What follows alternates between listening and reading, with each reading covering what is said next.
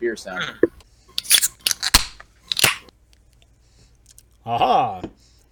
Welcome, hello internet. As I already screwed up the ubiquitous monologue that I have literally written right here in front of me, so I have to drink. Where's my drink sign? Can't find my drink sign. Drop my lightsaber. I have to drink. To drink because you can't find your drink sign, and Yeah. dropped your lightsaber. That means another drink. Man, Oh, that's my 3 drinks lightsaber. in like the first 15 seconds. That's a I record. That might be a new Fuck record. yes. I bet no other podcast in the world has ever had to drink that much. I wonder if any other podcasts are literally a drinking game for the host, other than ours. Like, I bet there's one out there somewhere, but I've never heard of it. Anyway, Oh, drink there's- 3 times if you're drinking along at home. There's got to be at least one out there. Let's see. Well, 3 little sips of that ain't bad. Now for the real opening monologue. Fuck. See, now I'm all off kilter. The ubiquitous opening monologue. Hello, Internet. My name is Sean Michael Patrick Thompson, as always, your host of Drink to the Past, the only podcast where Nick may inexplicably join and remind you to subscribe and share our content. He probably won't do that, but he might join. Who knows? He I never does that. Yeah. Not even Nick probably knows that. Nick Dude, is mysterious. He has some trouble promoting even his own content. Yeah. So, Sweet. So today on Sean Drinks Something Stupid, I have a blueberry martini, and we're doing Christmas in July, in October, because I am using my Christmas glassware, because this is the closest thing I had to a martini glass, so I also selected a Christmas-themed beer glass that I got from the Santa train. Santa Express at Royal Gorge Route. Yeah, that's down in Canyon City here in Colorado. So it's a pretty cool little loop train, very scenic. So check that out if you ever go to Colorado to Canyon City and have the hankering to ride a train. Yeah, pretty cool. Anyway,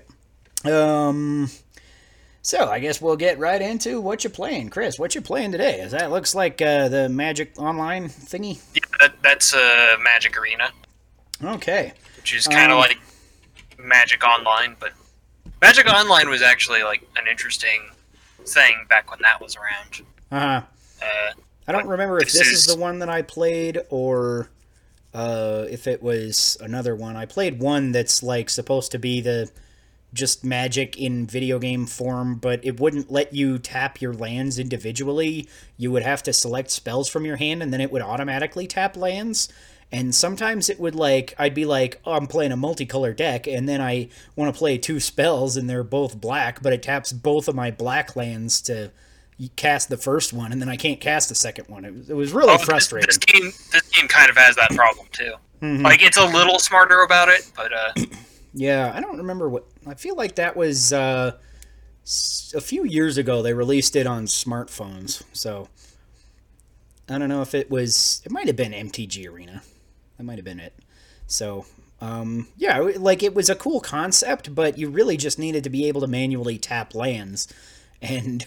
Because I kept being, like, screwed out of playing cards because it would tap my lands like a jackass. I'm like, come on, man, this is stupid. What else you been playing lately? let's see. I've been playing that new Phasmophobia that apparently is... That's the hot topic right now. Yeah, that's the hot topic right now. Honestly, I don't hate it, but I don't get what all the fuss is either. Like, I played it a few times. Okay. I'm like, yeah, this is kind of fun to Are you like doing it play in online. VR? No, I don't have a VR headset. Yeah, Doing it normal. that might be awkward with a guy like glasses like you. Yeah, and also I get motion sick, which I think I bring up every Yeah, 3 I mean, seconds on the show or so. Just in But, some yeah. amount of like regular first-person games, you get motion sick, right? So VR might just be like totally bad shit full Chris. Yeah. It sounds interesting. I've been thinking of checking it out, but I've been like, yeah, I got all this shit on Game Pass. I don't need new games right now. I don't want to buy games until, like, probably the next thing I buy will be, I think I'm going to buy Cyberpunk 2077 when it comes out, just to say that I bought a game for my new Xbox. Because it seems silly to buy an Xbox and then not buy games for it, even though literally the reason I'm buying it is to have a Game Pass box under my TV.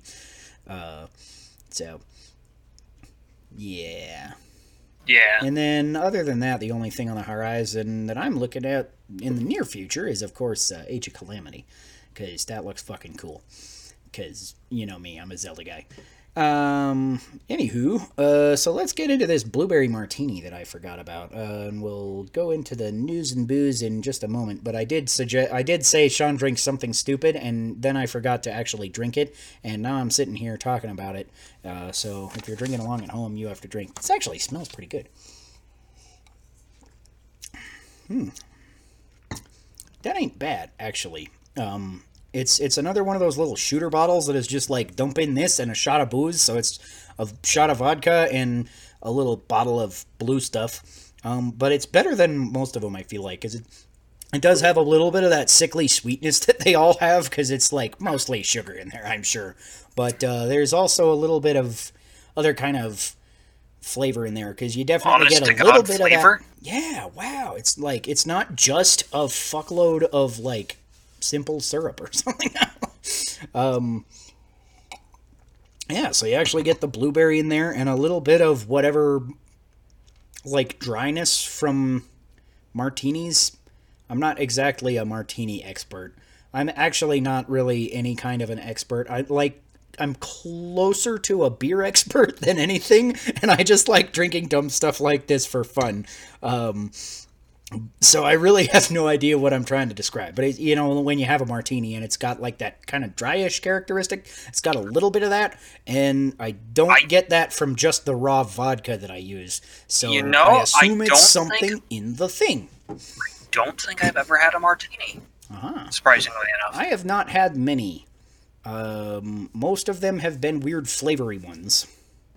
So they're like appletini or something like that? I ended up having to drink half of my wife's appletini one time when we were dating. She got an appletini, and then her friend who had was celebrating something, so she was taking both of us out to dinner. It was this weird scenario, but she was like, "Do you want another beer? I'm still buying." I'm like, "Okay, sure." She ordered April another appletini when she was in the bathroom, and April comes back and she barely finished her first one. So I think I drank most of that appletini, and it was kind of hilarious because my wife is a super lightweight, and she drank that one appletini and a little bit of the second one, and I drank 2 beers and the rest of her second one, and I was like fine. I'm like not even buzzed, right? Because I'm a big fat Irish guy. And she was too drunk to drive me home, and I had to call my dad. I'm like, "Dad, I don't want to walk." That was funny. Anyways, I thought I was going to tell you all about Breath of the Wild this week, because pretty much all I played was Breath of the Wild until literally today. I played a whole buttload of Doom Eternal this morning, and then about an hour of Halo ODST before we jumped on the podcast, so that was pretty cool. Getting back into Halo ODST is kind of cool, because, again, I haven't played it in a long time since it was on Xbox 360, and now it's funny because I'm getting gamer score for this game that I already got for this game, but it's not ODST anymore, it's Master Chief Collection, so I'm getting more gamer score for the same achievements that I got, which, like, it's nothing, like, impressive. I just think it's funny that I'm getting the same achievements again for beating all the chapters. I'm like, it's silly. And then, I played like a crap load of Breath of the Wild this week, because I was kind of like thinking, oh yeah, I'll get into it, just kind of, I want to replay it, see all the cutscenes again before Age of Calamity comes out next month. So I was like, yeah, I'll get on that. So I collected most of the memories this week. I finished out the last Divine Beast that I hadn't beat on my newest save file, and I've found probably 100 fucking Koroks all over the place. I'm finding them all over the place now because I got the Korok mask as one of the DLC things, and it like gives you a little indication when you're close to a Korok seed. And I'm like, okay, that's kind of cool, and it's very useful, but it's kind of a double-edged sword, because when it shakes, I feel obligated to search out to the dying breath to find this Korok, and sometimes it's really tedious, even with the mask, to actually find where the Korok is. but it's still pretty fun. And then let's go into our first piece of news and booze, and we'll talk about that because the other game I played just a little bit of was Super Smash Bros. Ultimate, because Steve came out on October 13th. The release date was announced 2 weeks ago, and we didn't have a podcast last week, so we didn't get to talk about all of the Smash news that comes with this. So, Byleth, Banjo-Kazooie, and Terry Amiibos are also going to release fall of next year, so it's might have been a little bit of a delay with that, so there is still a little ways out. And also in this patch, a Creeper, a pig from Minecraft, and the Diamond Armor from Minecraft Mii Fighter outfits are now available, as well as Travis Touchdown and Bomberman Mii Fighter costumes. So there was kind of a lot of stuff in here. What do you think about all that? Have you tried Steve yet? I have not tried Steve yet. The one thing I think of when I hear Steve now is I think, hey, Steve. Nice. That brings me back. I haven't watched Homestar Runner in a long ass time. Check out them, homestarrunner.net. It's .com.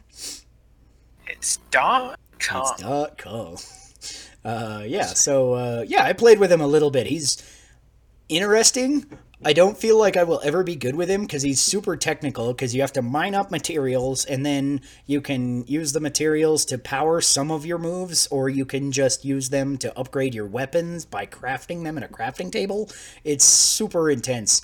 I feel like really technical, skilled players are going to be able to do amazing, hilarious shit with him.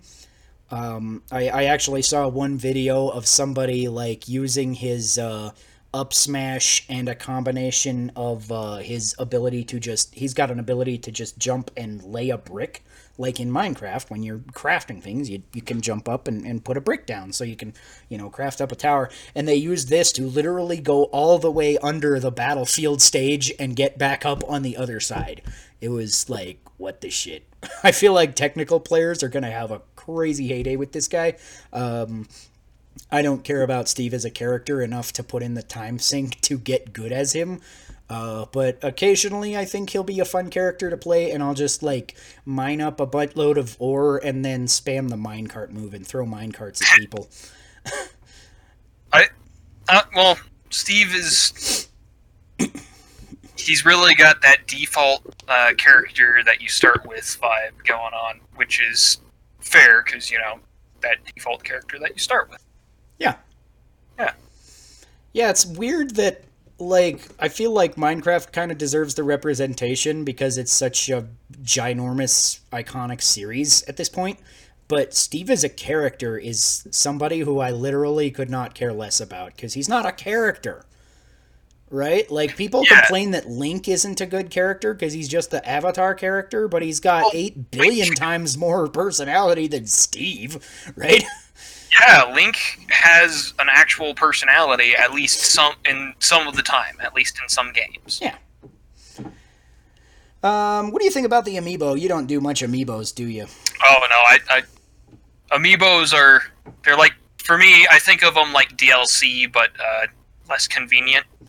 A little bit. I have always been the kind of guy that really wanted to collect first 4 figures and that kind of really awesome statues, and I can't afford that, and even if I could justify one, I would put it somewhere and my children would break it within a week.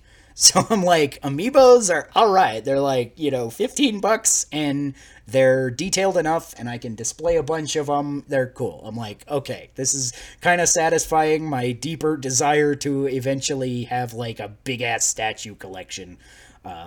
So I am definitely going to get Terry. Byleth, I don't care that much about, and Banjo-Kazooie, I'm like, nah.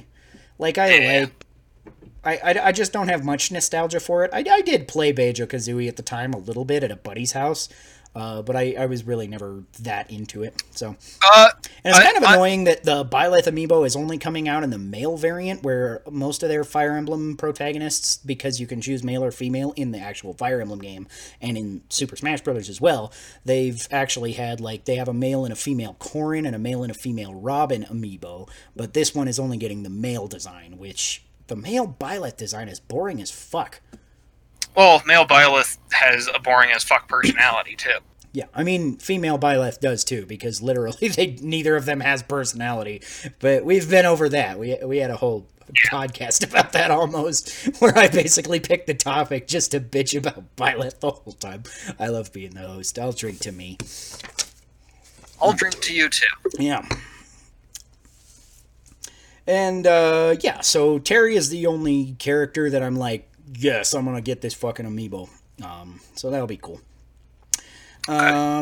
And the other thing, the Mii Fighter outfits actually had me intrigued, because Travis Touchdown is there, and I've been, like, wanting Travis in Smash Brothers since fucking Brawl, and I'm just psyched that he's in, but kind of disappointed that he's not an actual character at the same time. It's kind of a bittersweet, like, I got what I wanted, but not how I wanted it, you know, so I'm like, eh. Yeah. But I did buy it, and for the first time I used Mii Sword Fighter because he can be Travis, and he's an alright character. I'm not, like, crazy about him. I tried several of his combination movesets, that's kind of a unique little thing that you can kind of customize their moveset a little bit, but I'm like, yeah, it's fine. I'll probably, like, back pocket him because he's Travis, and for no other reason. Because I literally kind of customized him to play more like Ike, but I'm like, I'd really rather just play Ike. So. And I feel like that's fair enough. Yeah. I've also been an Ike main since Brawl, so, you know, there you go. Next piece of news and booze. I forgot to timestamp our news and booze. I'll come back to timestamp it later, because I always like to have the timestamps, except for when I, forget or am too drunk or something. Or whatever. So if there's no timestamp for news and booze, sorry, I have to drink. I'll drink now for just in case.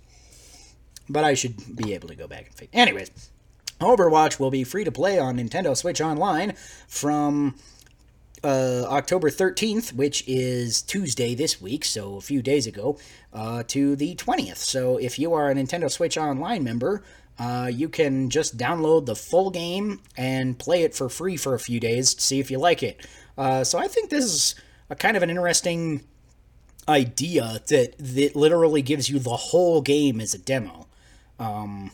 So what do you think about that? Is that gonna set a unique precedent? You think they're gonna do this with more games down the line? Be like, hey, here's Breath of the Wild for free for 4 days, or Mario Kart or stuff like that?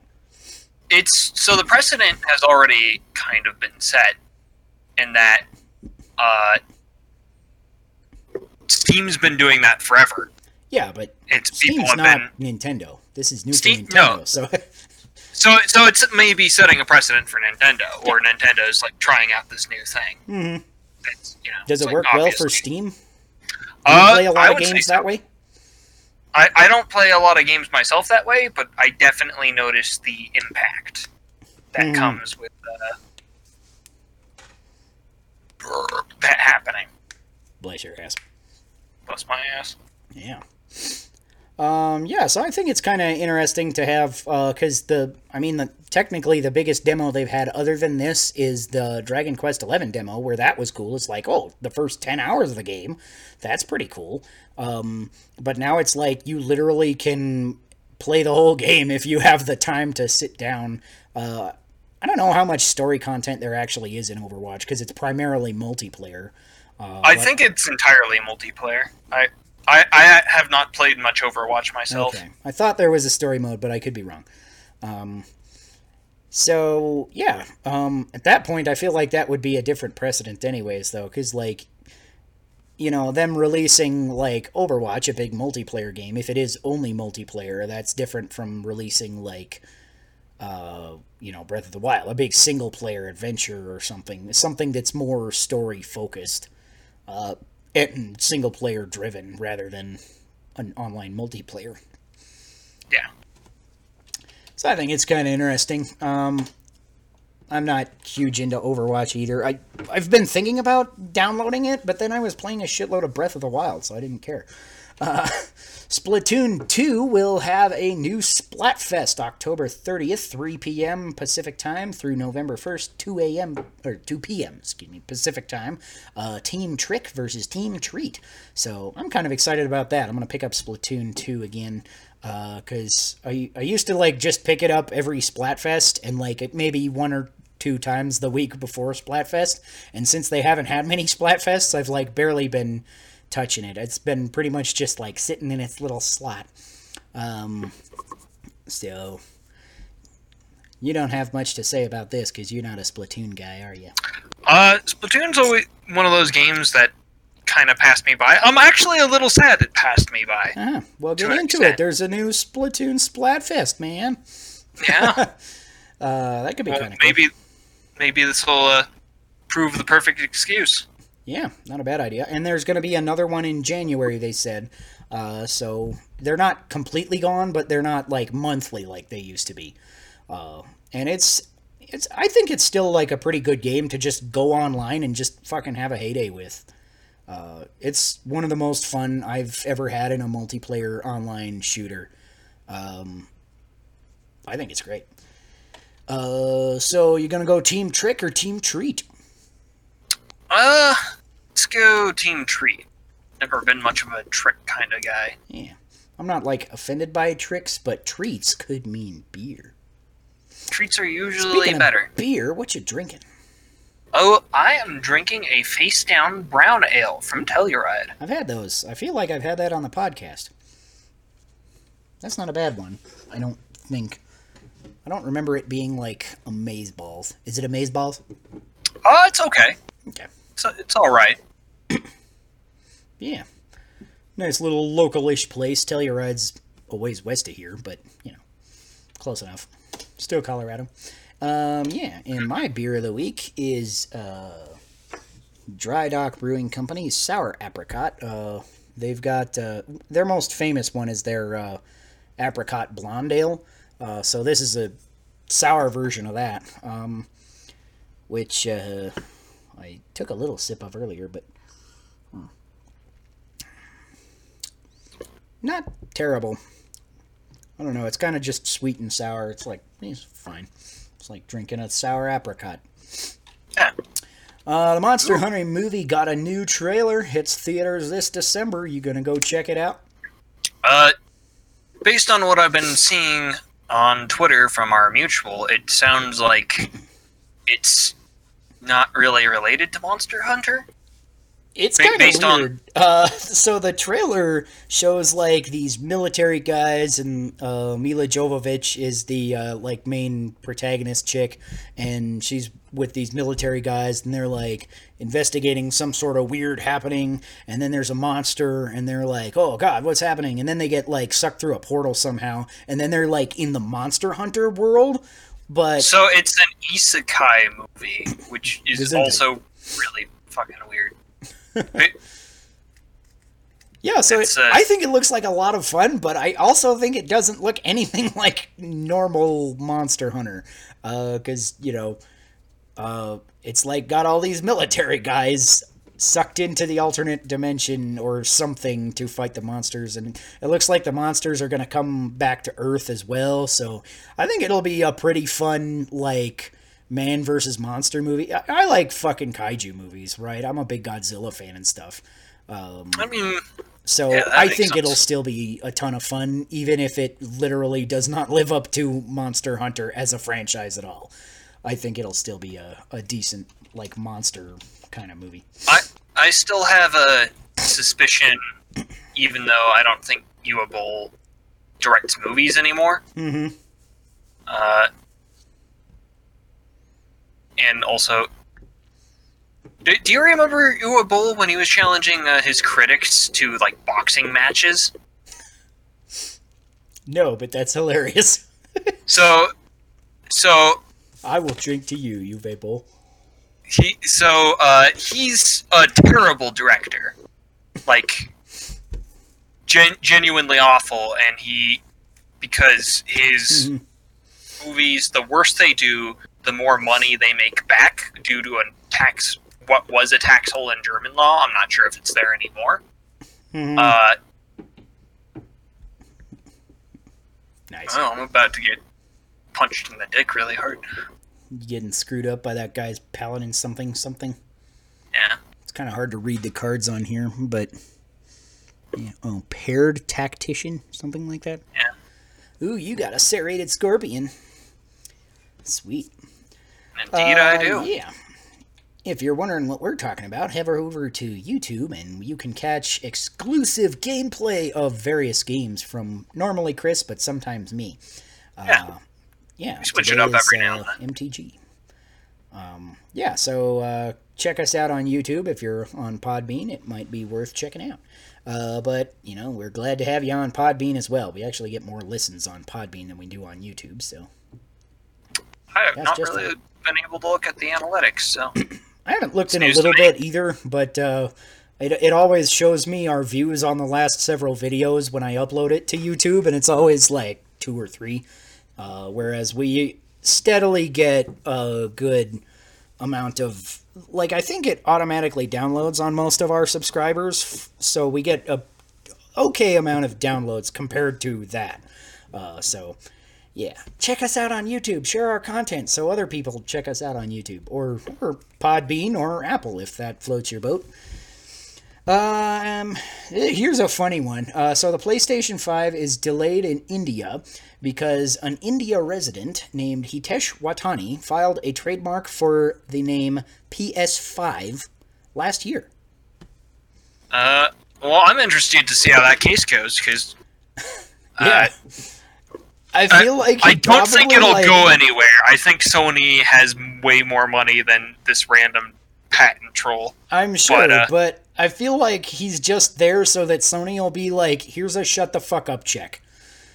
You know, just settle out of court, give him you know, I mean, what would you take for that? This is a funny thing, because I was looking up, apparently in the United States, they have patented the brand name PS5 like a long time ago. Like in the PS3 area, they patented like, or they trademarked everything from PS3 to like PS10 or something. So this is an issue that will never come up in the United States, and I think it's hilarious that it's coming up somewhere else.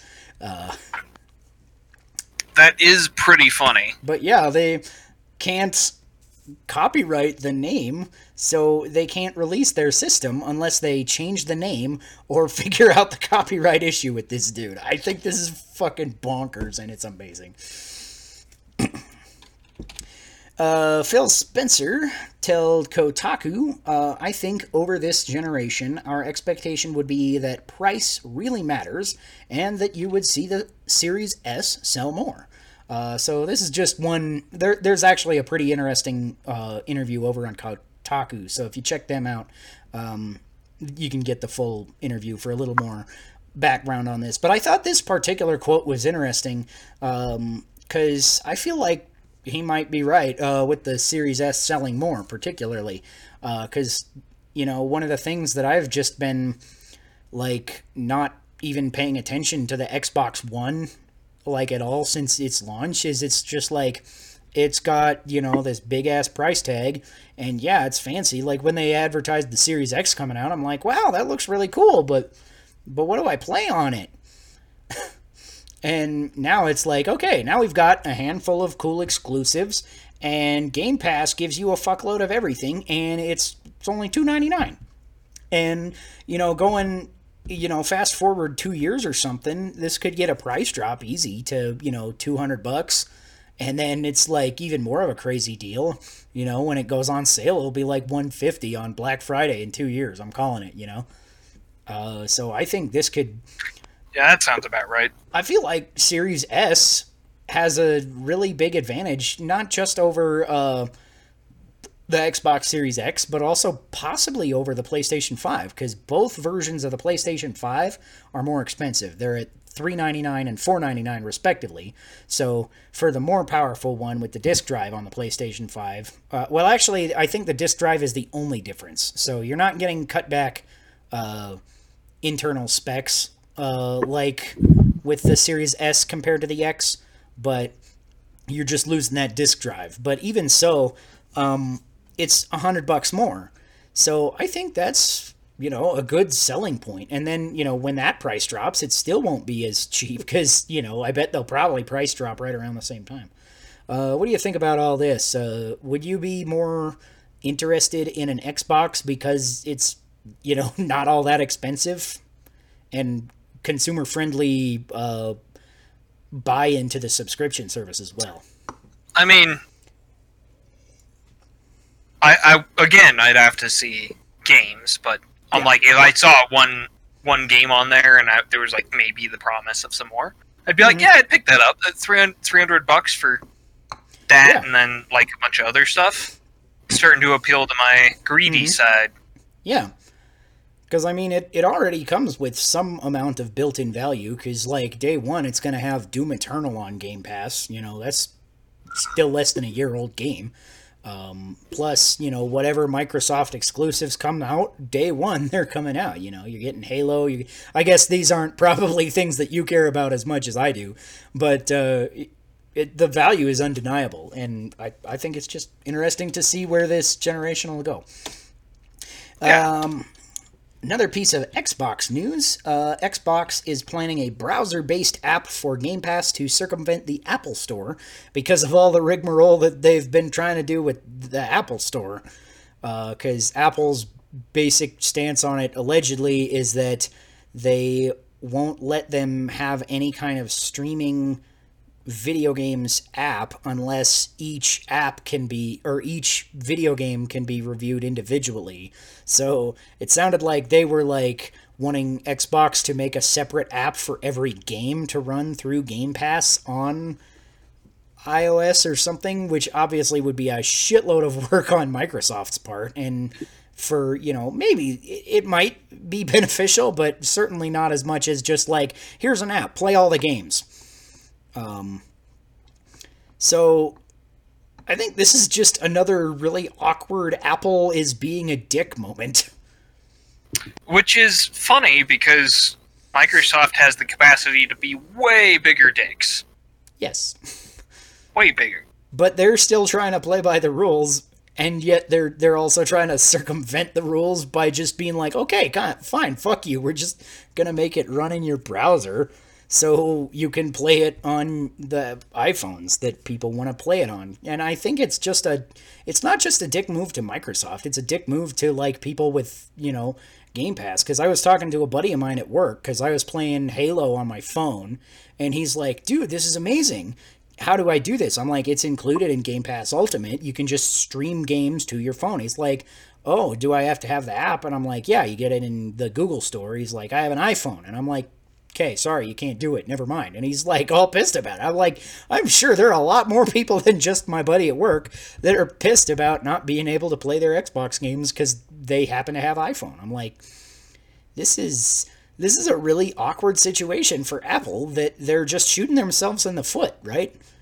Like, They could, because Microsoft isn't like, they'd even, if there's any in-app purchases or whatever, Microsoft is like willing to, go that route and, pay their whole 30% or whatever that, Epic is still fighting and other developers are complaining about, So it's literally a lose-lose situation for Apple because they're not getting any more money from this, and they look like dicks for not letting Xbox put their games on your phone. I think it's stupid of Apple to go after a company around as big as they are. It's like you could try this shit with like a small indie developer or something. Mm-hmm. But doing this to Microsoft means that they're gonna be able to figure out a way around it. Mm-hmm. Yeah, because not every indie developer or whatever could, figure out a web browser. They might not have the capacity because the studio might be 2 guys, right? So, yeah.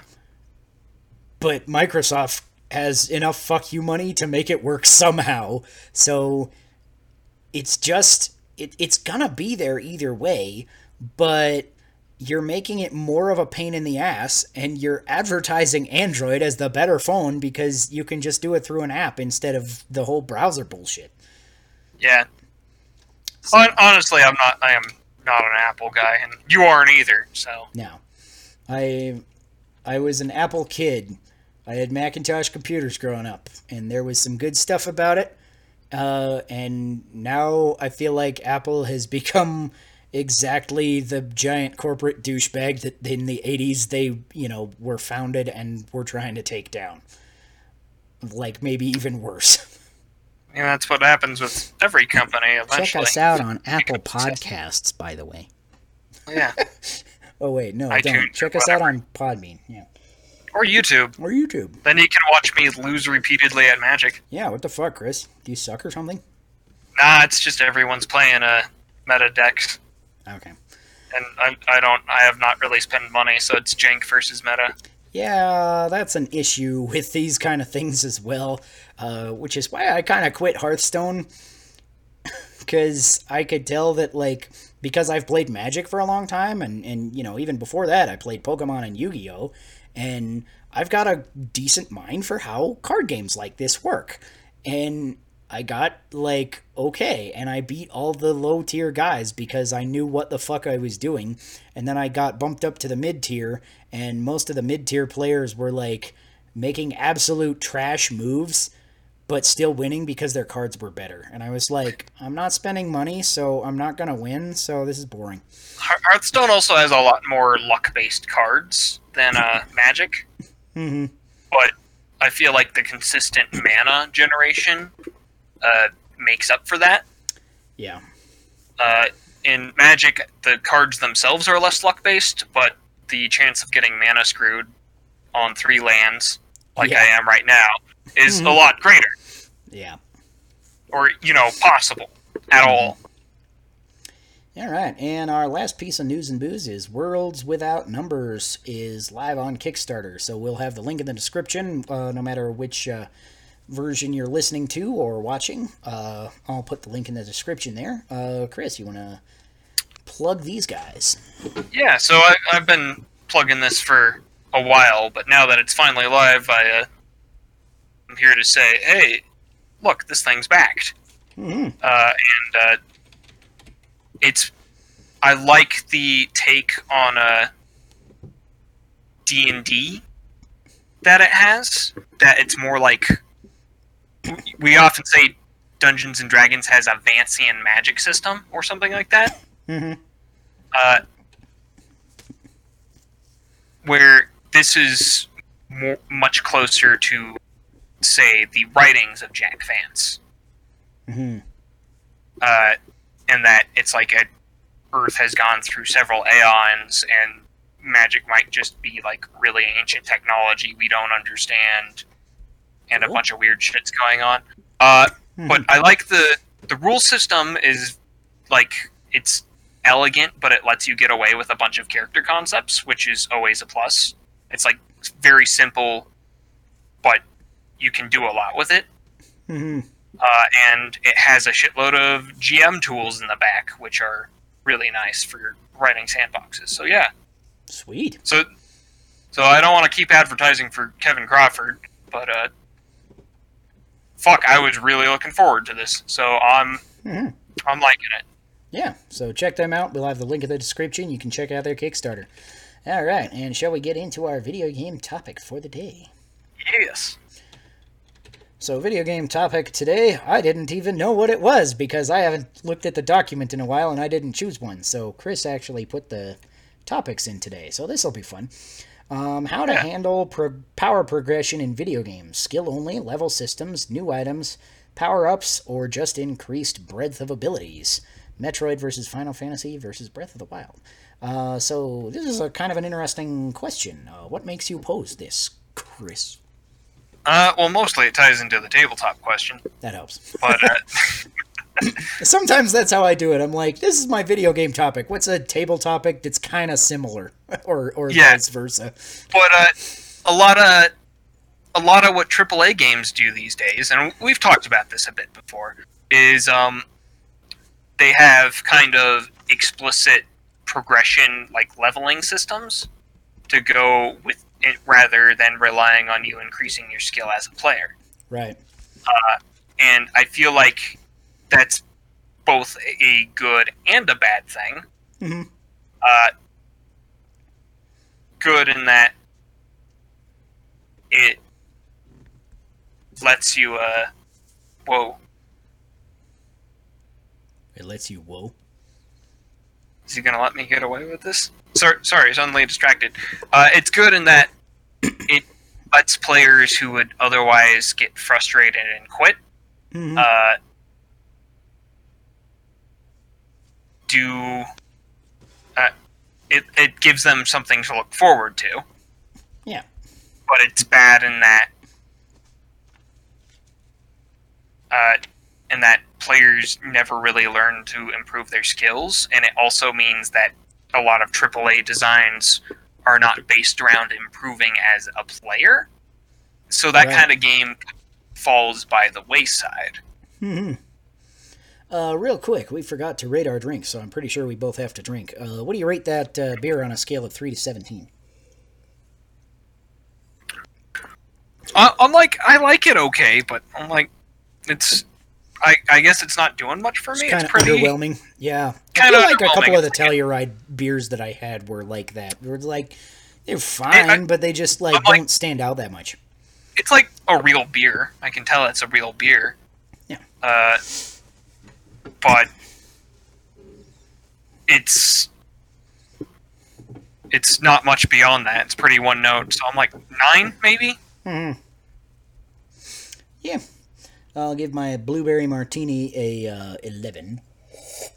Just above the average, which those like sugary things were like mostly right around the average or a little below. So it's not my cup of tea, but it's fine. Yeah. And then I'll give this beer another go. Yeah, I feel like it's really just one of those sours that's just kind of like, look at me, I'm a sour. We're popular. Millennials drink us. It's fine. See, I like sours. I like sours sometimes, but I don't like sours for the sake of being a sour. It has to be more than just a sour, you know? Yeah. I say that about a lot of things. I don't like one-note beers, whether it's a sour or it's an IPA that just tastes like hops, you know? It's And boring. this is absolutely the definition of a one-note beer. Yeah. Kind of a disappointing week for our beers then if my mixed drink is the highest, because I think I'm going to give this a 10. It's like, it's sour. It's apricot-y. Can't really tell I'm drinking a beer. It's like sour apricot juice. It's fine. It's not, intense. Like a lightsaber to the face. Yeah. But not many things are intense like a lightsaber to the face. True. Yeah, I think it's an interesting question you pose, because power progression in video games does... I feel like it's more interesting if you get a little bit of a blend of all these things. Breath of the Wild is a good example. Kind of blends this because there is a progression of, you go to shrines, you get to upgrade your heart containers, you upgrade your gear occasionally. So there is some progression to it, but at the same time, you're going to have a really difficult time getting to the top tiers of that progression if you don't actually pay attention and learn how to play to some extent. I feel like it's a really good mixture of these styles because, the further you go, the more you play, the more hearts you get. Theoretically, that makes everything easier. You find new food to do stuff, but that's another thing that, you have to kind of pay attention to is what kind of food do you have? Are you going to make buff food? Are you going to make a bunch of food to just heal yourself? Are you going to wear this armor that gives you this buff? Are you going to change it out depending on the scenario? Stuff like that. So it's a little bit of strategy. It's a little bit of just generic, progression. And it's a little bit of you just have to know how to play the game. Because there's enemies in the first area, just on the Great Plateau, that will totally kick your ass if you're not paying attention and dodging and flurry rushing when you can and stuff like that. And so I feel like Breath of the Wild is one of the games that does this the best. But at the same time, I don't think there's necessarily anything wrong with going one way or the other instead of balancing these. Because obviously, like, other games, like Halo doesn't really have any kind of progression like that. You're the same guy you are, there's just different guns depending on the level, right? Yeah. And so that's pretty much all skill based, especially when you get up to the higher difficulty settings. If you're, that kind of gamer, you want to go and play through on hard or stuff like that. And it goes a little bit a different way than, like, say, Doom. Because Doom has a little bit of that kind of progression, because as you go through the game, you're getting the better guns and stuff like that. So the levels are still getting harder, and you're still having... I feel like in Doom, you still have to get better at the game, but it's also kind of making it easier. So I think I kind of generally like those balanced kind of games where it's like you get a little bit of both. Although I really do like Halo better than Doom. So I'm both not sure external and... But it's only just... I only just like Halo better than Doom. It's weird. Yeah, I mean... And when you're at that point, it can be down to just the various different designs. Mm-hmm. Because I'm also a big fan of... I'm also a big fan of, like, tactical RPGs. I'm also a big fan of games like Disgaea, where it's nothing but leveling and leveling and leveling, which is kind of the draw of it. Like, doing the tactics, at least, is still important depending on what level you are and a certain range. Yeah. But you always have the option to get levels beyond that. Mm.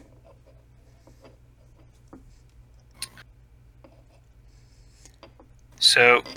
Yeah, I'm trying to think of a game that I didn't like as well that kind of did this, and I'm going to go with Crypt of the Necrodancer, which I liked well as a game, but because there was no obvious progression, it kind of didn't incentivize me to keep playing all the time, because it's like, there's some amount of progression, because when you get gems, then when you die, you can get permanent upgrades and stuff like that. But it really also is, like, so random that, like, some playthroughs I'll get to, like, the third floor or whatever, just because I get a really badass weapon in the first one, and other ones I'll have, like, shit the whole time, and they'll spawn a bunch of dragons in the first level, and I'll just be totally fucked. So, yeah, I like that it makes me learn how to play the game and get better at the game, but I also feel like there needs to be a more direct incentive to keep playing the game and keep getting better at the game. There needs to be a little more reward at the end. Not that it was, like, terrible reward, but I feel like it didn't reward you very often, because, after, like, the first couple of times you got upgrades, it became, like, very expensive to get good upgrades for gems in that game. So I think that's something that Cadence of Hyrule kind of balanced out a little better, but maybe a little too far to that other end where it's like, okay, now you're getting upgrades, like, a lot in Cadence of Hyrule. I felt like I was just like, at the start, I was like, I'm not very good, but I can do it if I'm, playing the game well. And at the end, I was just like, just kind of mowing through enemies, just like, I don't care, because I got all these, some of the weapons in that game are, like, permanent. So you're just like, yeah, fuck you. I have this weapon, and I know, most of you can't touch me. And if you do, I've got like 40 hearts or something. Yeah. So there's a balance to be struck there. I don't think Cadence of Hyrule or Crypt of the Necrodancer... I think they're kind of on extreme ends of the spectrum a little bit. And something meeting in the middle would be better. Well, I guess a lot of the better liked roguelikes, roguelites, or what have you, whichever name you prefer. Man, this guy's gonna hate me. A lot of the better liked roguelites have kind of a meta progression system. Like in Binding of Isaac, you get to unlock new items that you'll find in later runs the more you play. Right. So you don't just get good at the game, you also unlock more things. In Slay the Spire, you unlock new cards. And Enter the Gungeon, you can unlock new guns. Mm-hmm. And I think Enter the Gungeon does this best, actually, in that you have to improve as a player, and you can actively feel yourself improving as a player, but you can also get lucky and get further than you normally would, and be like, hey, I made a lot of progress, or I made it down to the next floor, so I feel much better about myself. Mm-hmm.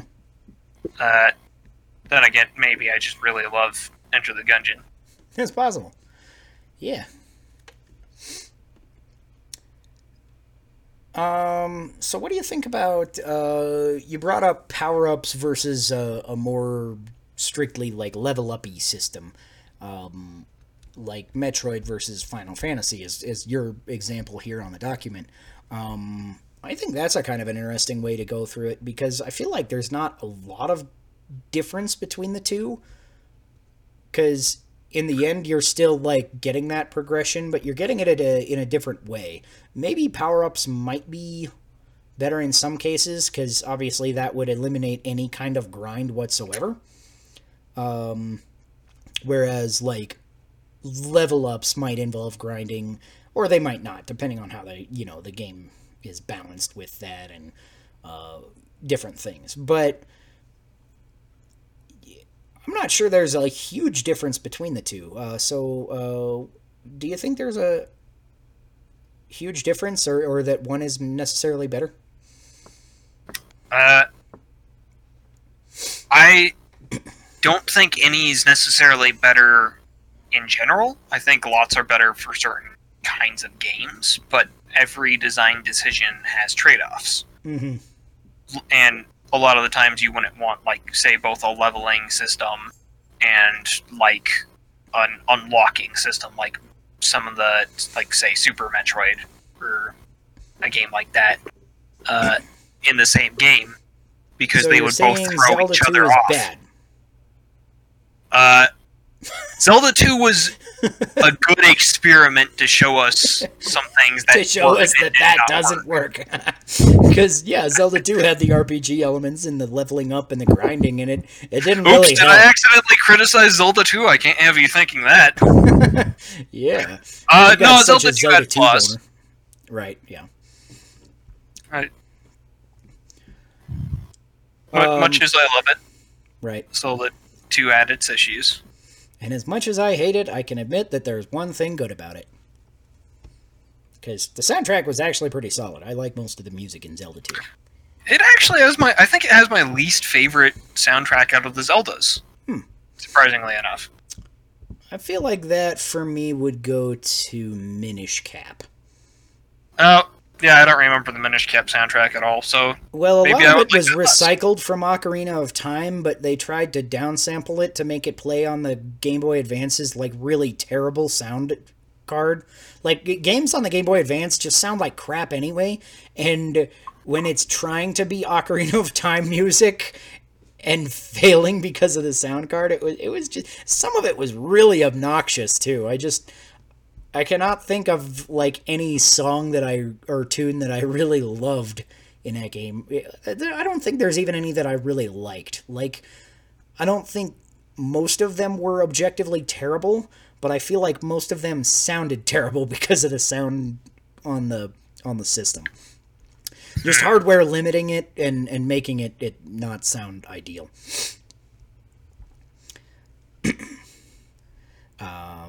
But yeah. Let's see. So, yeah, Zelda 2 definitely could have done without a leveling system. Yeah, Could have just like done with make you just- max level at the start, and you're still probably gonna die all the fucking time, right? Yeah. I think Zelda 2... I think a leveling system might be fine for that kind of game if it were balanced in a more careful manner. Right. Like some of the other Metroidvanias, you could have it so that you level up normally so that you're dealing the expected amounts of damage if you just play through the game normally. But if like a player is bad, you can let them grind a little, and then they can just kind of power through something they otherwise wouldn't be able to. I think with Zelda 2, that was more a design issue with enemy balancing, because enemies were not very well balanced in that game. And in a lot of cases, they were just, like, way too powerful, like, in general. Even if you, like, grind up and have the best items, some enemies are just OP as shit, right? Yeah. Yeah. So what do you think about a skill-only games? Because that's one of the things you have in here. And I'm trying to think of a skill-only game other than, like... I feel like Crypt of the Necrodancer is close to that, but I'm trying to think of a game that's strictly skill-only. Because I feel like pretty much every game I've played gives you some kind of, upgrade along the way, or tool to help you learn the game, at least. Well, original Super Mario Bros. A lot of the older games. That's true. I guess platformers in general kind of are like that, because platformers very seldom give you any kind of, like, strict upgrades. Yeah. I guess it probably depends on the platformer, but I don't know, I'm trying to think of platformers that really... Yeah, most of them are just like, you get hit twice, you're dead. Here's the level. Have fun. Yep. So, yeah, and that's not a terrible thing about platformers either. Although in some of them you get new abilities, like in Celeste you get like the double jump and stuff like that. The double jump in Celeste, I feel like, is that's not a pure example, but you only get the double jump when you need the double jump. And Celeste is really interesting in that most of its advanced moves it just doesn't teach to you, but you're able to perform them at any time. Yeah. Like, what is it? I want to say, like, down... It's like down dash jump or whatever it is. I don't know what the actual name is called. I'm not sure either. I'm not even totally sure what you're talking about. There's like a long jump you can do by dashing at the ground at a certain angle and then jumping. That makes you go way further. And I think the game actually teaches it to you in one of the B-side stages. Okay. But I never did any of those. It doesn't teach it to you before that. And you can do it at any point. So Celeste is a good example of intrinsic progression. Yeah, 99% skill-based. Yeah. If not 100, yeah. Yeah. Because I guess Celeste, I feel like you get the dash early on, but I don't feel like you start with it. But I could be wrong. I guess maybe you do start with the dash, which is effectively your second jump. And then it refills when you hit the little crystals and stuff, so you can jump more, usually, depending on, the design of the level and stuff. So you do not start with the jump. You unlock it when the crow tells you that you can dash. Or you don't start with the dash. Okay. So yeah, you unlock two things in that game. Which is pretty good. Yeah. Pretty good assortment. I'm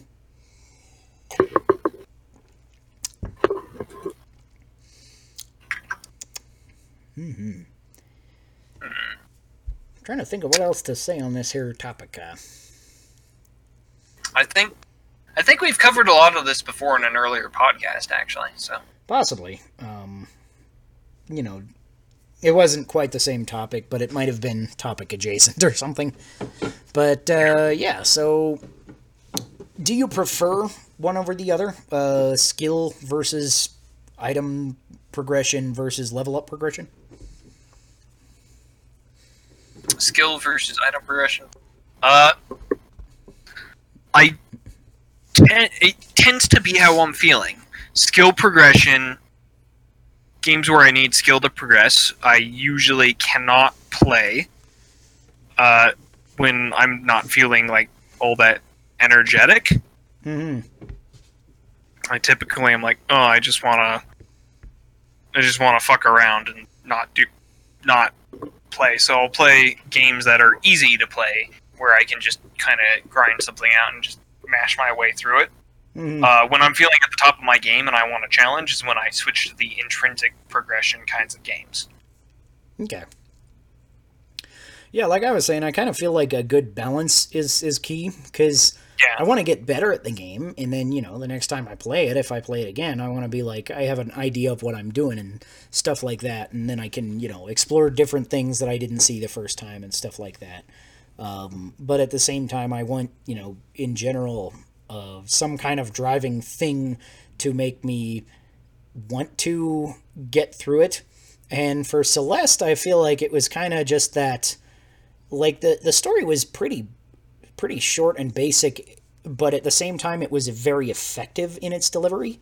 And sometimes the story can get me through games that I wouldn't ordinarily be as into mechanically, but most of the time I'm more like, I'm here for fun. I need a game that is fun.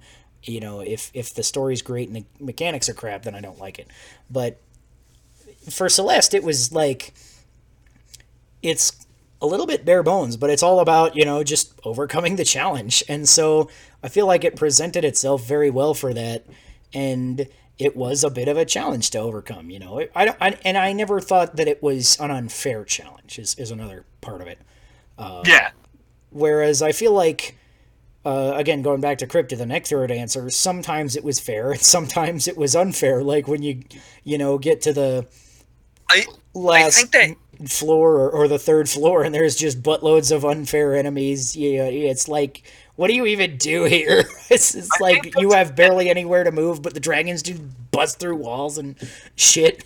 I think that's an interesting point, because in games where you just have to get better at the game, have to be more carefully designed. Mm-hmm. When you have an extrinsic rewards progression built in, it can be you can afford to be just a little bit sloppier. Be like, Mm-hmm. no, you just don't care. Can kind of, if your difficulty curve is off, or if you rely on teaching players to do things they might not necessarily know how to do, you still they can still just level up and ignore it. Yeah.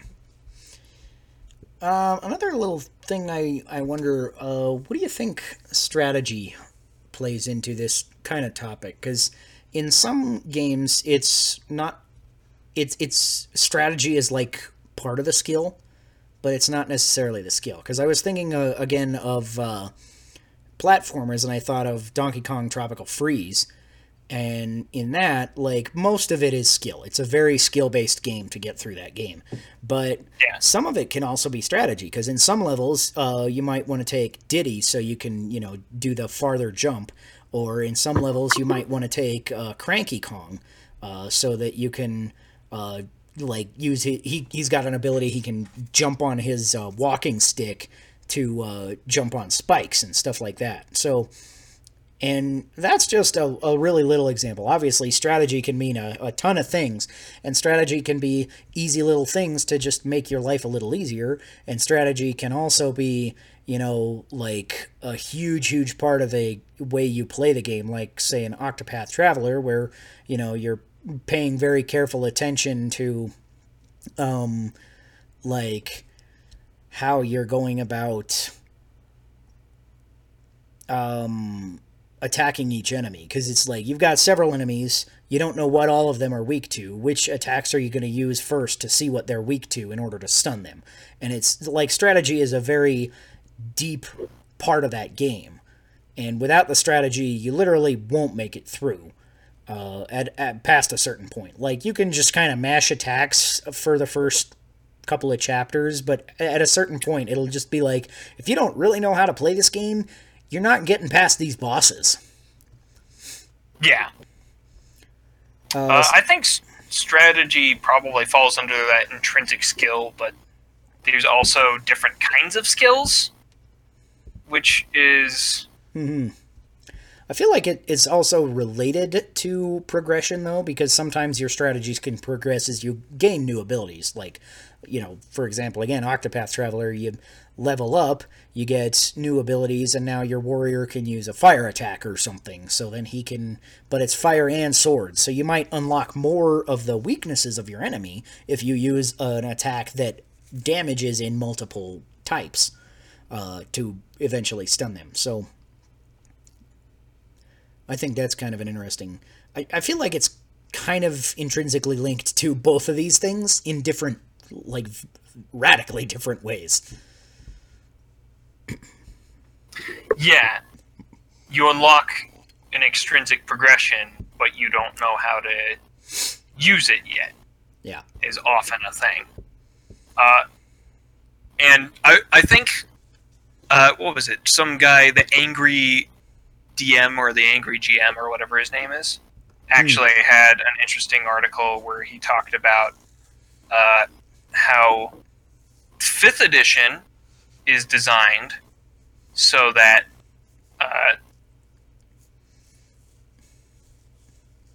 let's see. It's designed so that you have enough time to get used to your new abilities and learn those new abilities before you advance to a level where you get yet more new abilities. Mm-hmm. That's how the XP curve is designed, which I thought was interesting because I don't think I've ever played in a campaign with you where we've used the XP system as designed. Yeah. Our group is weird like that because, like, I feel like all of us have a little bit different idea of how often you should level up and stuff. Because, like, I remember the first campaign I ever played in, and, like, I think I got, like, we played for, like, 2 hours. We did a whole big-ass quest, and I almost died, and all this stuff. And in some campaigns I've played later that are just like, oh, yeah, you went through all this crazy encounter, you level up. That's just it. And I think in this one I gained, like, 200 experience out of the 1,000 you need for your level up from 1 to 2 in 3.5, or 3.0. It was 3.0. And... yeah, I feel like I've kind of gone to a different balance where I'm just like, yeah, I'll give you a level up after an adventure or two, right? Because I feel like in that original one, I was kind of leveling up slowly, and in other ones, I feel like I level up too fast. And especially in, like, in some kinds of D&D play specifically, we've had GMs that are throwing, more difficult challenges at us than the normal challenge for our level. And then if you overcome those, then sometimes it's, like, just insane how much experience you should gain. Because I think we were going through a campaign once, and I think we were about level 12 or something. And we went through this big tower full of enemies, and there's a boss at the end, and it was really epic. And then our buddy Owen was DMing, and he had designed this. He's kind of one of those DMs that makes a lot of fairly high difficulty campaigns, and that's fine.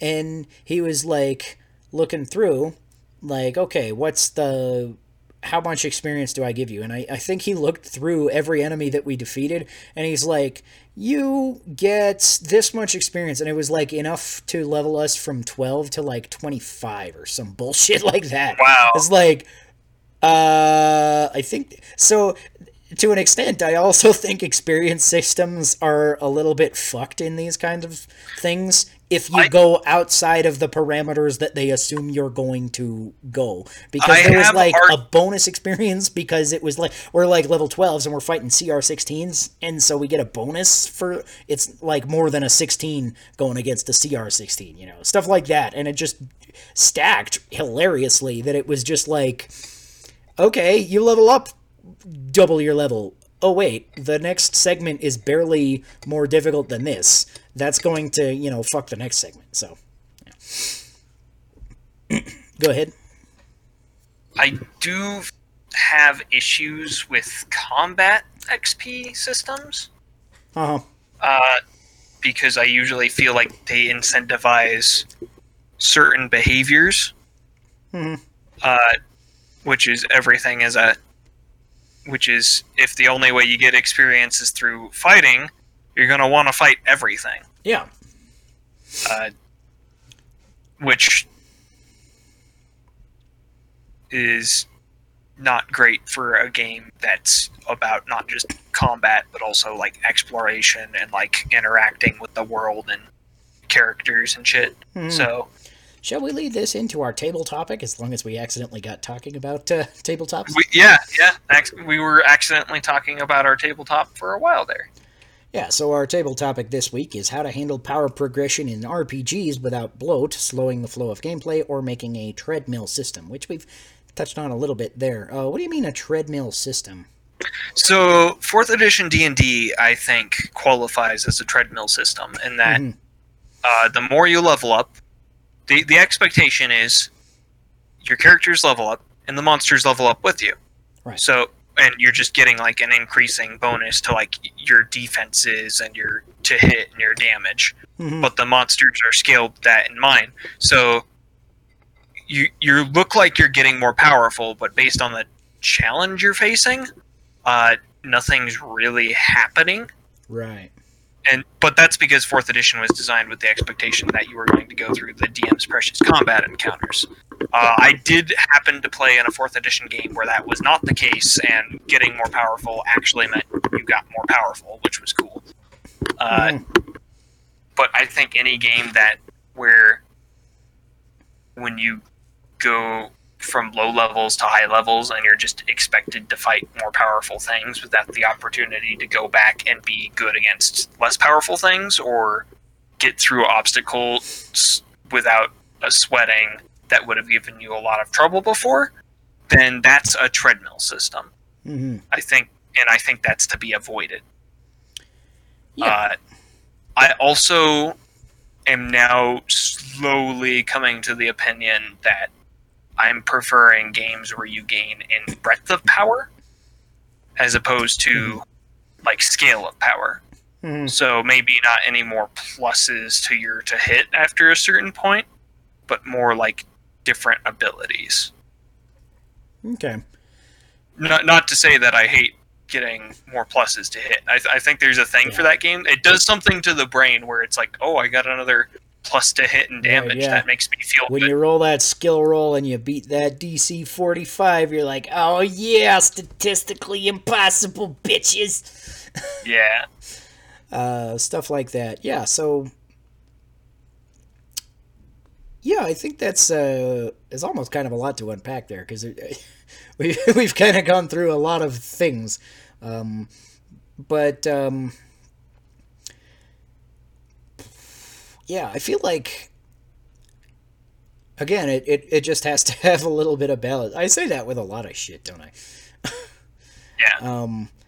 But yeah, it's like, I feel like for combat encounters specifically, you can't just, we hit harder and the enemies also hit harder and we have more hit points and the enemies also have more hit points, because that just kind of, I can see what you're saying with the treadmill system there. It's like, okay, we're doing the same things we were at level 4, but we're level 15 now.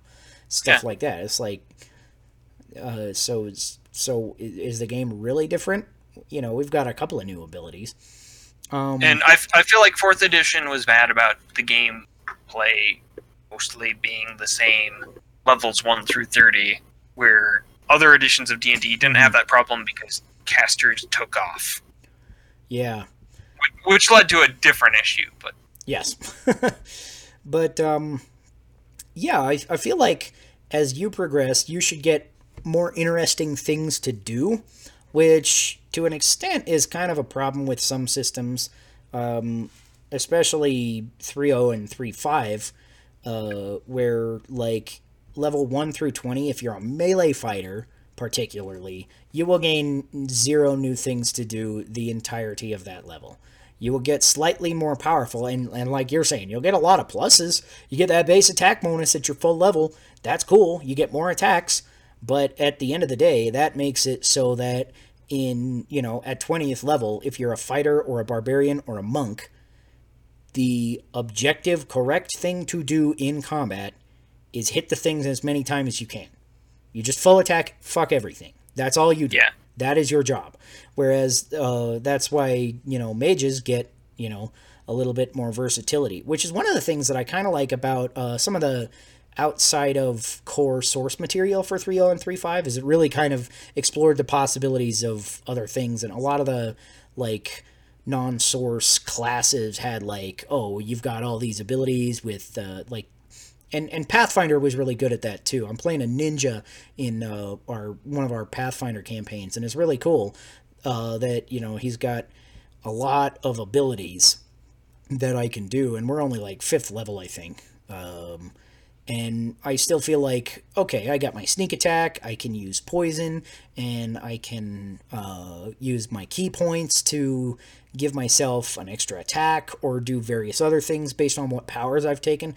And stuff like that kind of customization goes into it really well. But at the same time, I feel like it's a little bit of a double-edged sword because I remember, I don't know how many fucking fighters I made in 3.0 and 3.5, but they were all, I would try and vary it up. I'd, change my weapon. I'd change my feat build a little bit. So the customization is still interesting enough to keep me going, to make me, make my character something a little bit more interesting than just, I hit it really hard, and sometimes I would go for a crit build, and sometimes I would go for a multiple attacks build or a lots of attacks of opportunity build, stuff like that.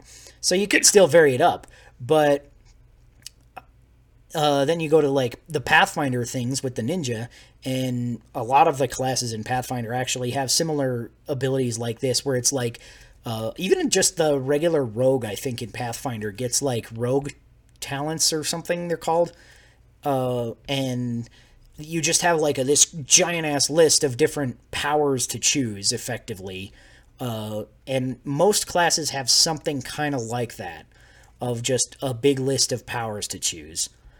And it's cool, and it makes for a lot of customization, but I feel like the double-edged sword bit of that is that it gets really intimidating when you're looking at, like, what class should I play now? And it's like, to really deep dive and really understand what a class can do, I think was really cool in 3.0 and 3.5, where even in, like, the non-core materials, you could kind of look through their level up sheet 1 through 20, maybe read a couple of specific abilities, and you'd have a general idea how they play. Whereas in Pathfinder, I feel like more often it's like you have to look through their level 1 through 20 list and then through all of their individual power list to be like, okay, I could customize it this way or this way or this way. And it ends up being kind of intimidating to just look at even one class or two classes. I feel like I could, just like pore over the source material for hours and, in some cases not even really pick a class because I only understand 3 of them now, Yeah, 3.5 and Pathfinder definitely have an issue with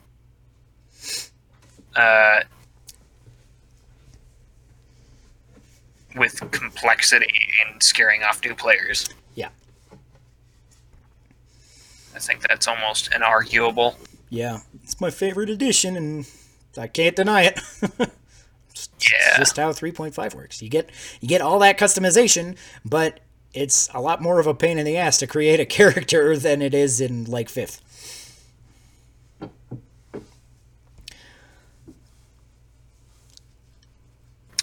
And I feel like the monsters should be more interesting as well. Because kind of going back to that point, like, I feel like, when you're at first level, you should probably be getting a vague idea of how the game works, a vague idea how your class works. So you're probably fighting, kobolds and goblins and shit. And they're like, oh, it's got a spear. He attacks you. He pokes you with a spear. Maybe you'll find a guy that grapples you once every now and then. But then you get to level 20 and you're fighting, 5 spellcasters at once and dragons with crazy abilities, and the Tarrasque will swallow you whole. And the monsters should have a lot more varied abilities in there as well. Whereas I feel like that's partly why I like to homebrew stuff, is that way I can kind of give you a little bit of that in any level. So I very seldom use like source material monsters or enemies of any kind. I almost always homebrew every single enemy. And I feel like you get a lot more variation that way of just like that's been an interesting thing DMing, because recently I've been DMing my campaign in 5th edition. And one of the things that I've been trying to design bosses with is unique ways to make you use all 6 of your saves. Because instead of like 3.5, you had your Fortitude, Reflex, Will. Now you have 1 for every one of your core abilities. Strength, Constitution, Dexterity, Intelligence, Wisdom, Charisma. Which I think they tried to make it a little too neat there. You don't need 6 saving throws. Yeah, I don't think so. But at the same time, it does give me an interesting thing as a homebrew DM, to where I try every time to make at least the boss have one ability that can affect every one of those saving throws, and then an attack for against your armor class or whatever. And I also try to like vary my enemies as you're going. Like, okay, this one will, cause a charisma save, and this one will cause, will try to poison you. You'd have a constitution save or whatever. So I think it makes an interesting variation for homebrew GMs specifically. But at the same time, it is a little cumbersome to design that many attacks in an encounter. Especially since I feel like half the time I design all these attacks and they get, 2 or 3 rounds and they can't use all of them. And they get destroyed. Yeah. You guys are too good at kicking ass. Or something. That also leads me back to kind of the preference for flatter development. Mm-hmm. Or flatter, like flatter progression, where it's, let's say a game where you only got up to like level 4 and then you just stopped gaining hit points and like damage bonuses and things like that, but you could still gain abilities, and like every level after that you didn't gain like hit points or damage or attack or AC or anything, but you could gain like a new ability. Okay. I think that would be a lot of fun to play, because then people would just be like, it would make things stay scary for a long time. Yeah. But you would still have that sense of progression, and you'd still be gaining like new abilities, like new spells or new techniques or whatever. It's an interesting kind of an idea. It reminds me a little bit of, remember when I was doing my Zombocalypse campaign? I made a homebrew system for that, where essentially every level you don't gain a class level, but it was based on 3.5, so you could just select any ability from 3.5 and apply it to your character. So you could put on sneak attack, or as long as you met like the minimum requirement to obtain that. So like you're a level 1 character, you could get like 1d6 to sneak attack, and you get like an extra hit die or something. And various abilities like that, which ended up actually making for one of the most varied parties I think I've ever DM'd for, because our buddy Josh literally just spent all of his abilities on fucking hit points. So he's just like, I want an extra D8 hit point every time he gets an ability. And so he was like the tankiest ass tank ever, but he wasn't great at like shooting zombies and stuff, or driving the car, and different, whatever I happen to have you do, trying to escape these zombies and whatever. And then, there was you, who was this crazy ass shotgun bastard. Zeb, the Zeb 13 face, or whatever, however many faces he ended up having. I think he started at 9, right? Yeah. Yeah. He did start at 9. And just kept getting his face fucked up more and more by different battle scars and shotgun blasts and a sword to the face from a naked chick. Yeah, that hurt. Yeah. So you never want to get hit in the face by a sword from a naked chick. Mm-hmm. What do you think about that kind of thing? If you had to choose, like you could gain hit points, but you had to choose them instead of your abilities, would that make for a deeper customization, or go further to what you were talking about with a little bit more of the scariness of the campaign? I don't think it. I think it makes a game really customizable. Mm-hmm. I think it can lead to a lot of fun in that everybody can kind of have really different things going on with their characters that way. Mm-hmm. So it's like one guy's like, yeah, I'm not going to die from hit point damage, whatever. He's just like, I'm so tough, I can't fucking die. And that's kind of how a lot of point buy systems work. Mm-hmm. Like Hero System or Mutants and Masterminds is more Hero System than anything, where you can just kind of build the character however you like. But it does also kind of make it hard to run a game for people, because if one guy is so incredibly tanky, they can't get hurt, they can't take much damage. It makes it harder to predict the possible courses of action players can take, so you can make an adventure and it can just be trivialized by one person's character, which is not... It's fun once, and then it kind of sucks when it happens continuously.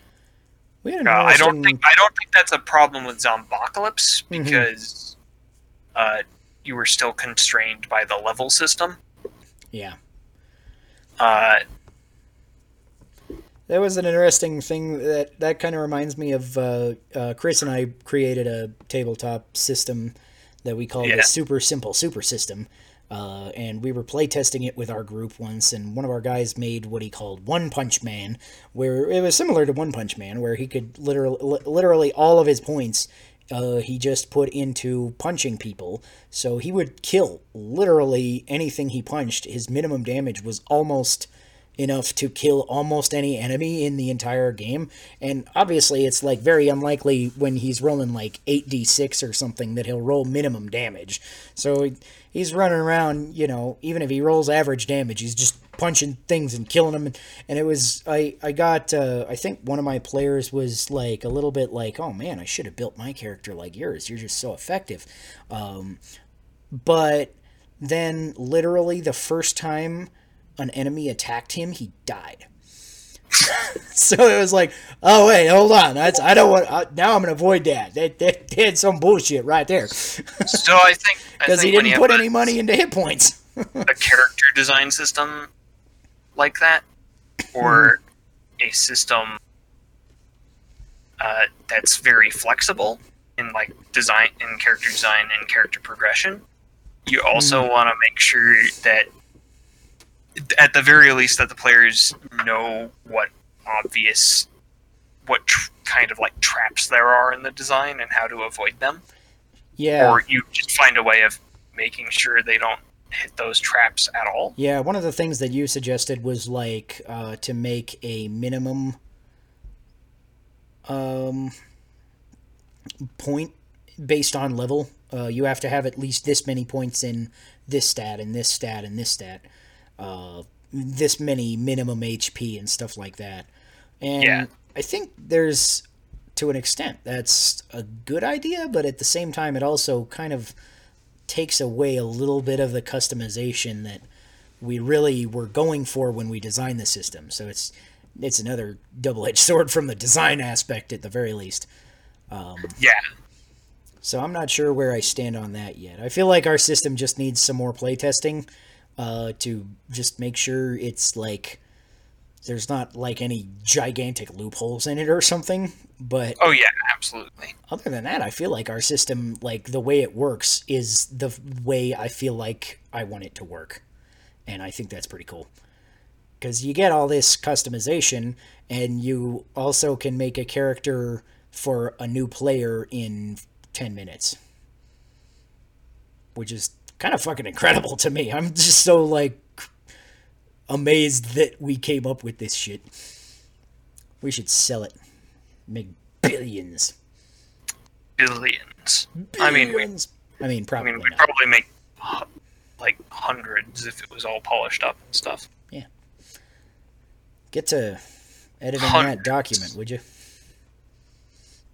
editing it. I think I was playing gonna, do something with it the other day, and then I got distracted, and then the other day was 2 years ago. That's how that works sometimes. That is kind of how that works. I could pull it up here with the. I'm gonna look at when the last time I edited it was. All right, May 22nd. Oh, actually, that was this year. Wow. I wonder if that's when I edited it or when I just looked at it for something. I guess I did play a session with my kids.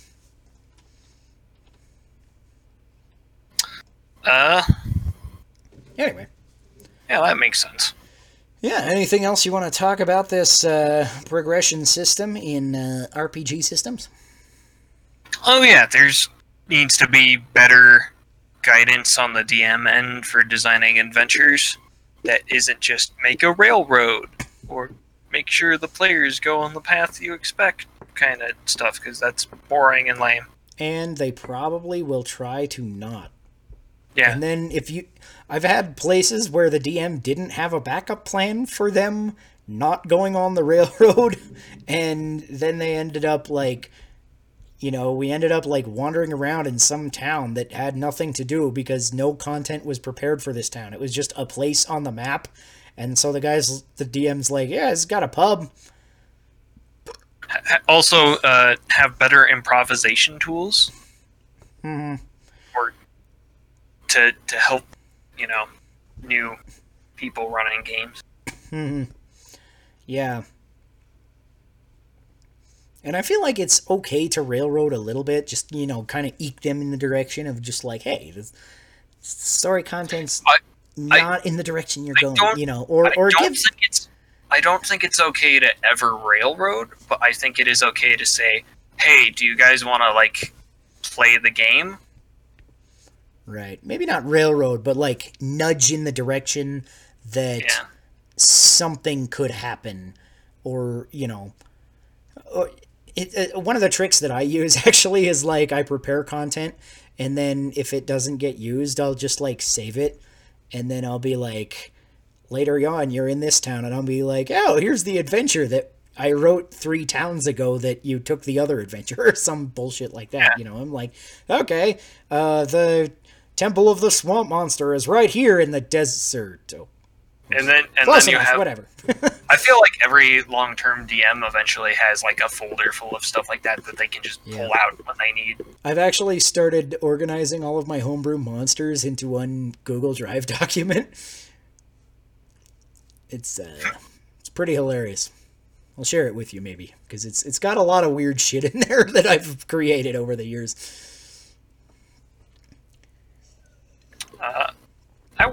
I'd like to look at that. Yeah.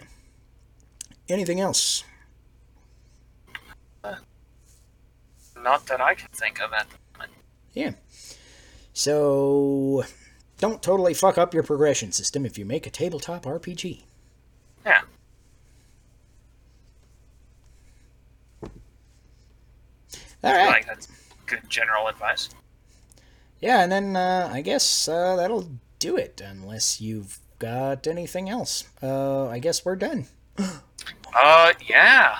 Shit, we are done. The end of the podcast has its own theme song now. And I'll probably forget it by next week, 'cause I'm gonna drink. I feel like you just made up this theme song. No, I've been rehearsing that for, day. Oh, really? Ish. For some reason, I don't believe you. I wonder why. Because what you said was complete nonsense. It's possible. Anyways, thank you for joining us on Drink to the Past. As always, you can catch us on YouTube, Podbean, and Apple Podcasts. My name is Sean Michael Patrick Thompson. You can catch me over on TwoGuysPlayingZelda.com. Of course, you can catch me on the podcast here. This will be awesome. And we're actually going to have a couple of interesting weeks. Coming up next week is our big crossover episode with the 4 players. So check out the 4 players on YouTube, and some of them, or maybe all of them, I'm not totally sure yet, will be here next week to talk about whatever it is that we'll talk about. And then the week after that, I actually have 2 guests lined up to come and talk about Breath of the Wild, which will be an awesome, badass conversation. So don't want to miss our next couple of weeks. I think they're going to be really cool with some fun guests to talk to. Yeah. And of course, as always, this is my co-host, Chris Slappy Audette. Hi, I'm Chris, terrified for the future of this country, Audette. You can find my writings now on itch.io. 5 Cataclysms has a storefront on itch.io now. So you can pick up 5 Cataclysms Core Rules Beta Edition, still under development. Please judge, but in the appropriate amount. And House of Flowers, which is a module, and you can pick both of those up for any price you like, including free. Also pick up some of Nick's content. What a tease. His content is good. Yeah.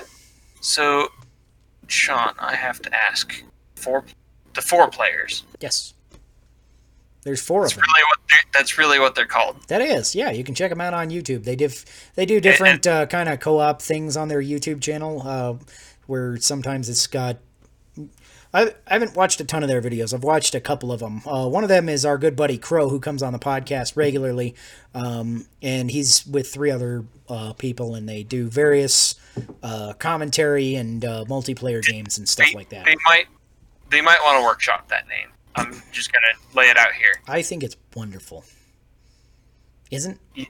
You think the... There's 4 of them, and they're players. Because they play video games. 4 players. It makes total sense. I got that part, but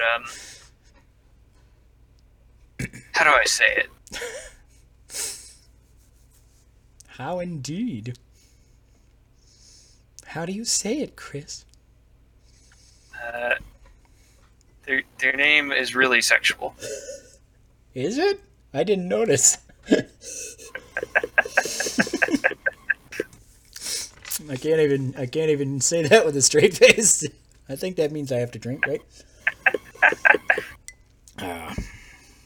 Beautiful. It's a beautiful name.